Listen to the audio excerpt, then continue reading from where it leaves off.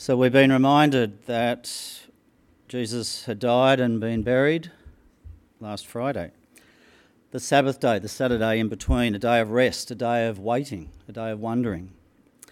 We now have the opportunity to hear the extraordinary account of the historical biography written by Matthew, a follower of Jesus, about what happened on the Sunday morning. We're reading from Matthew chapter 28 from verse 1. After the Sabbath, at dawn on the first day of the week, Mary Magdalene and the other Mary went to look at the tomb. There was a violent earthquake, for an angel of the Lord came down from heaven and, going to the tomb, rolled back the stone and sat on it. His appearance was like lightning, and his clothes were white as snow. The guards were so afraid of him that they shook and became like dead men. The angel said to the woman, "Do not be afraid, for I know that you are looking for Jesus, who was crucified. He is not here. He has risen just as he said. Come and see the place where he lay. Then go quickly and tell his disciples he has risen from the dead and is going ahead of you into Galilee. There you will see him. Now I have told you." So the women hurried away from the tomb, afraid yet filled with joy, and ran to tell his disciples. Suddenly Jesus met them. "Greetings," he said. They came to him, clasped his feet, and worshipped him. Then Jesus said to them, "Do not be afraid. Go and tell my brothers to go to Galilee. There they will see me." While the women were on their way, some of the guards went into the city and reported to the chief priests everything that had happened. When the chief priests had met with the elders and devised a plan, they gave the soldiers a large sum of money, telling them, "You are to say, 'His disciples came during the night and stole him away while we were asleep.' If this report gets to the governor, we will satisfy him and keep you out of trouble." So the soldiers took the money and did as they were instructed. And this story has been widely circulated among the Jews to this very day.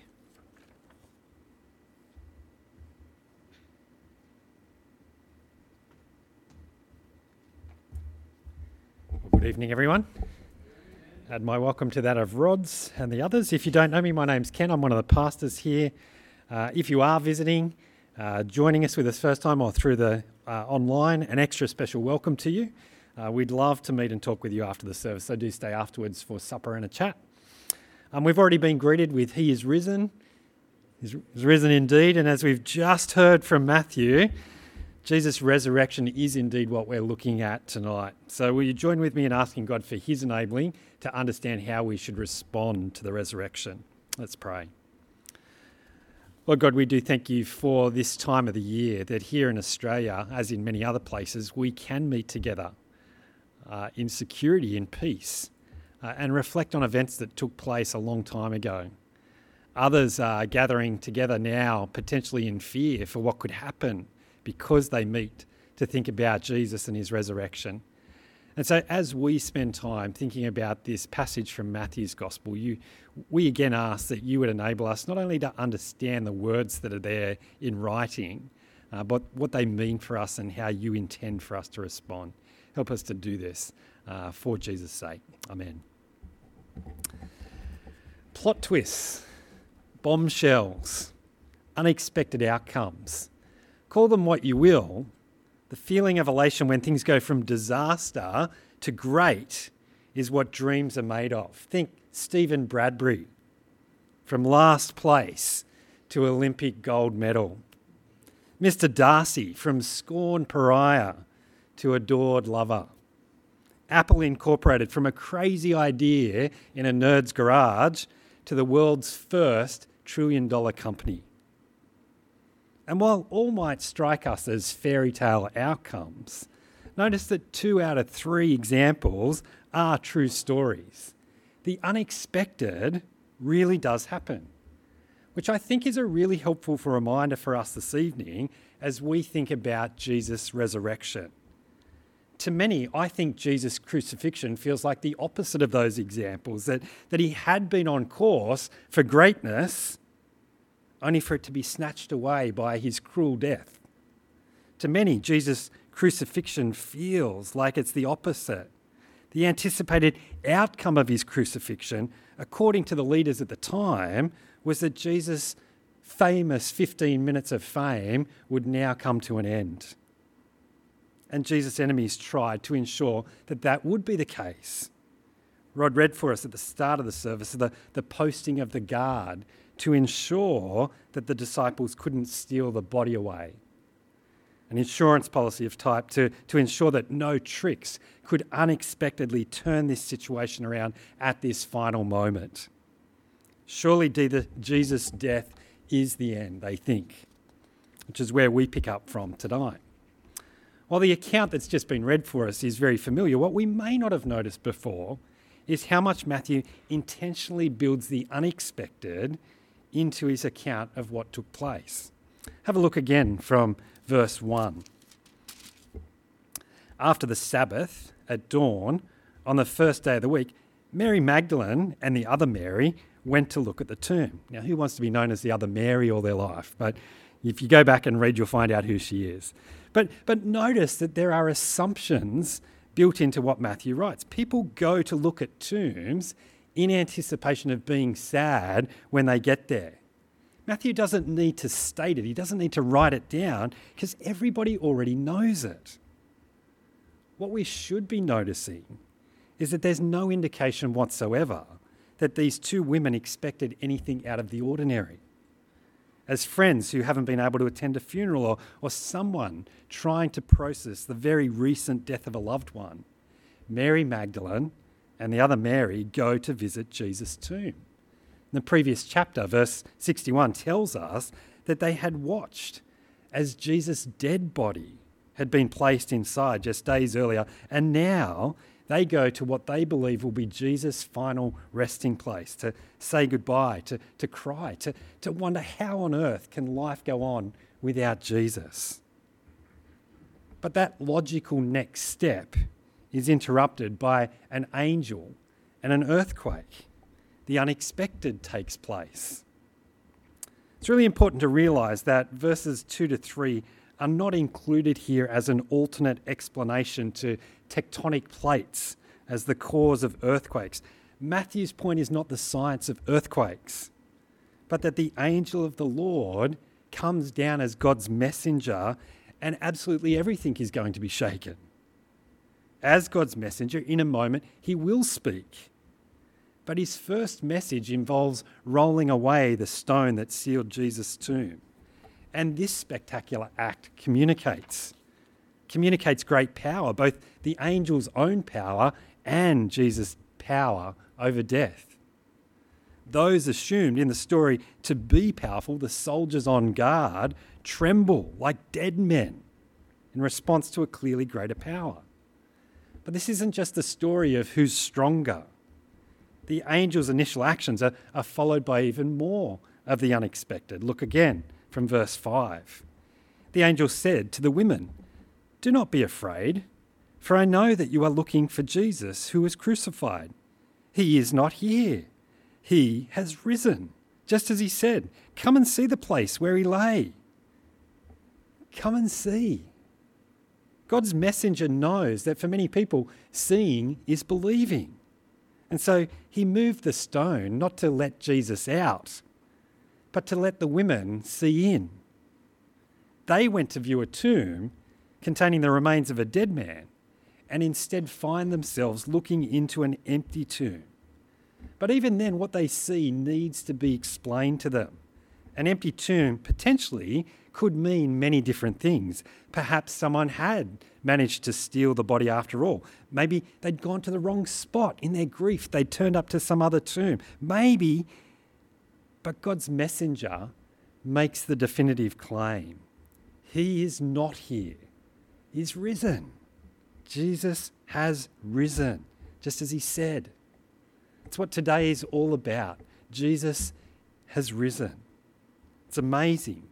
It was completely unexpected at the time. If Jesus had died and stayed dead, it would have been a noble act. Perhaps he would still be an example that we could emulate. But according to Matthew, that's not what happened. A grave outside Jerusalem is not where we can go to pay our respects to a great teacher and miracle worker.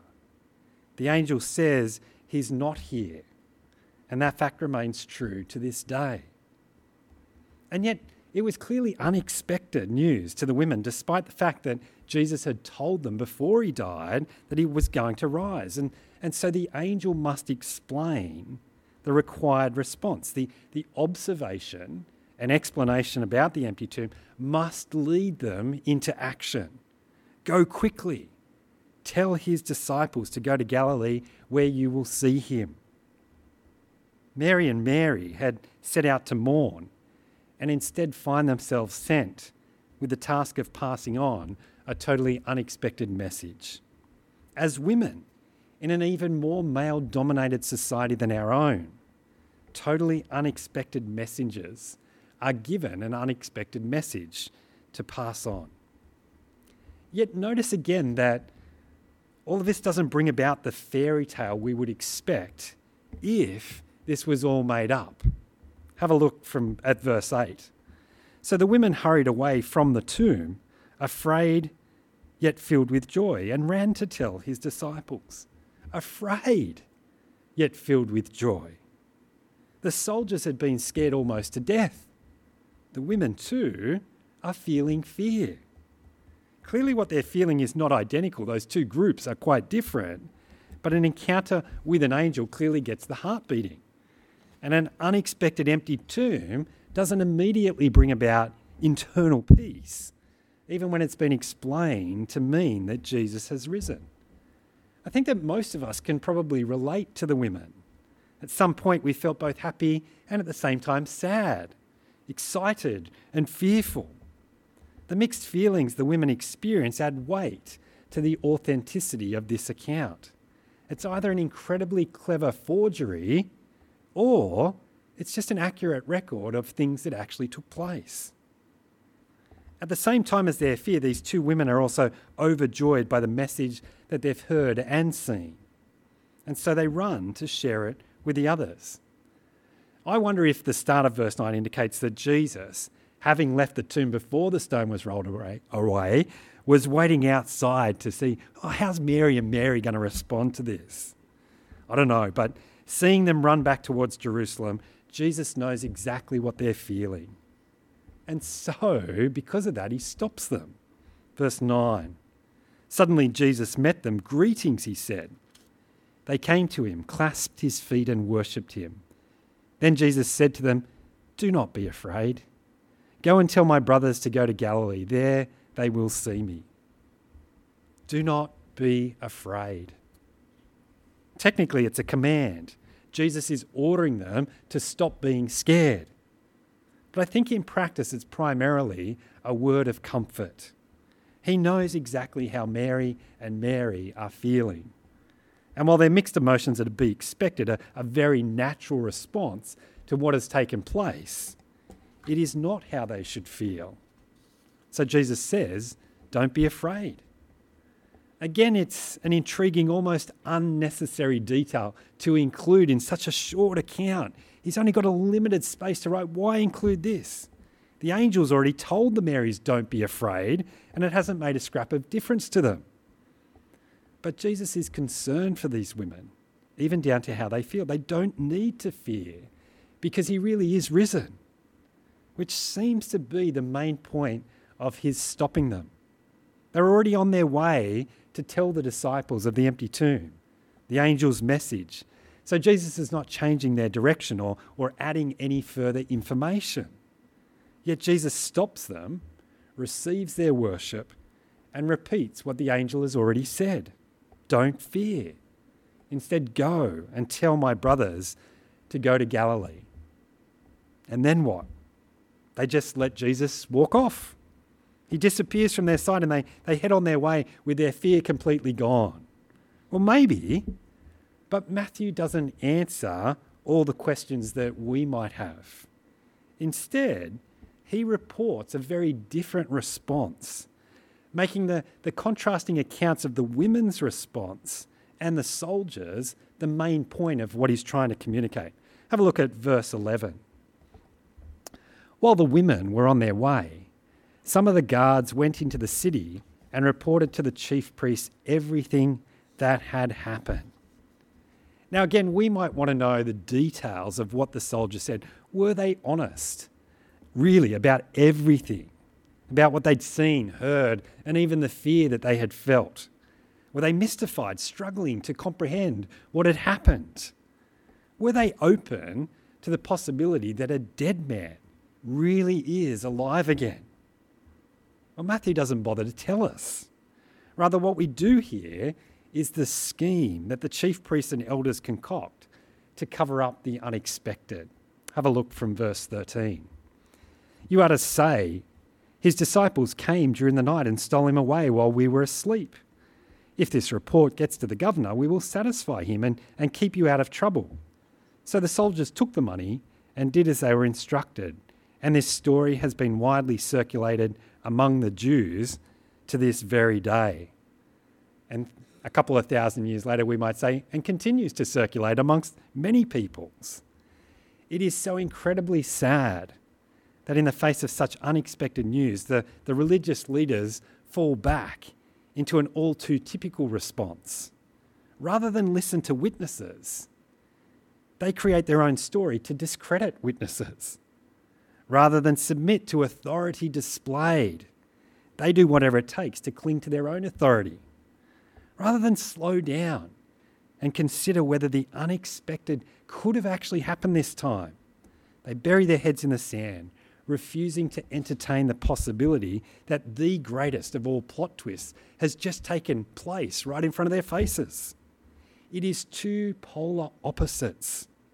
A couple of powerless women see the unexpected. They get turned around, they meet Jesus, and they're sent to tell others about him. A group of powerful men hear the unexpected.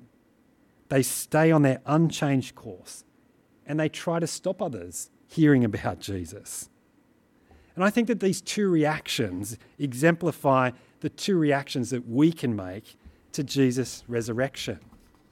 Are we so invested in our existing conclusions that we're unwilling to accept the possibility of the unexpected?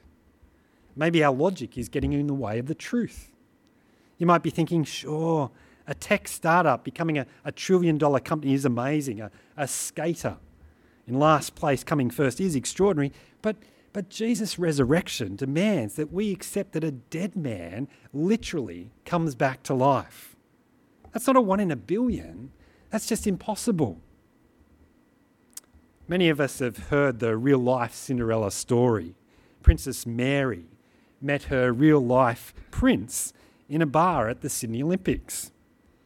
But while a commoner and the Prince of Denmark got married a few years later, no pumpkins were turned into coaches by Mary's fairy godmother. So there's a big difference between accepting something amazing and something literally miraculous. So sure, the unexpected does sometimes happen in real life, but the resurrection is clearly in the realm of fairy tales, isn't it? Both science and experience say that no one can die and come back to life. And yet to reject the witnesses because what they say doesn't fit with our existing beliefs is to respond as the religious leaders do rather than as the women did. To come up with an alternative explanation isn't reasonable doubt. It's refusal to listen. So how will we respond to the unexpected? Maybe today God has already convinced you that it's time to acknowledge what you already know is true. It is unexpected, but Jesus did rise from the dead. If that's you, then talk to somebody. The friend that you came with, your family member, one of the pastors after the service. There is literally nothing more important in life than dealing with this fact that Jesus rose from the dead. Don't leave here without having that conversation.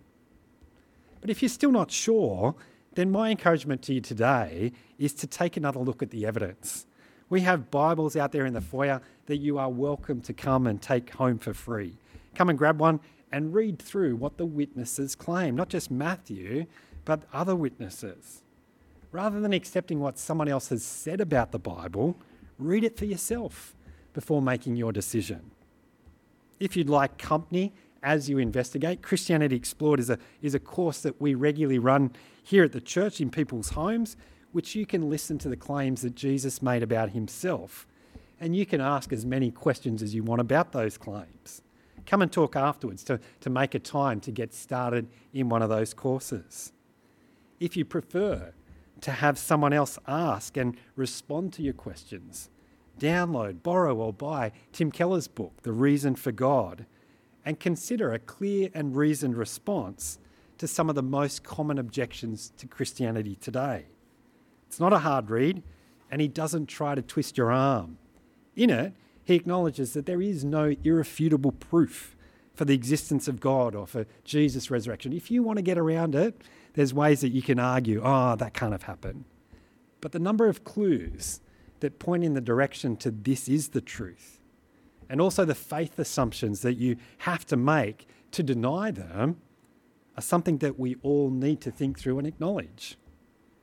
The very fact that this account of Jesus' resurrection continues to this day, and the leader's assumption that Jesus' 15 minutes of fame hasn't come to an end, should give you cause to wonder if maybe, just maybe, you've been too quick to dismiss the unexpected. Then there's the rest of us. If you have already accepted that Jesus both died and rose again, the final 4 verses of Matthew chapter 28 confirm how we should respond. We've already seen how the 2 Marys were sent with an unexpected message. The disciples listened to the Marys and so travelled to Galilee. Continuing the little details that confirm the authenticity of this account, they worshipped, but some of them doubted. Even seeing wasn't enough to make everyone believe. And yet in response, Jesus wasn't mad. He didn't throw them out. He didn't disown them. Rather, the resurrected Jesus said to his disciples, verse 18, "All authority in heaven and on earth has been given to me. Therefore go and make disciples of all nations, baptizing them in the name of the Father and of the Son and of the Holy Spirit, and teaching them to obey everything I've commanded you. And surely I am with you always, to the very end of the age."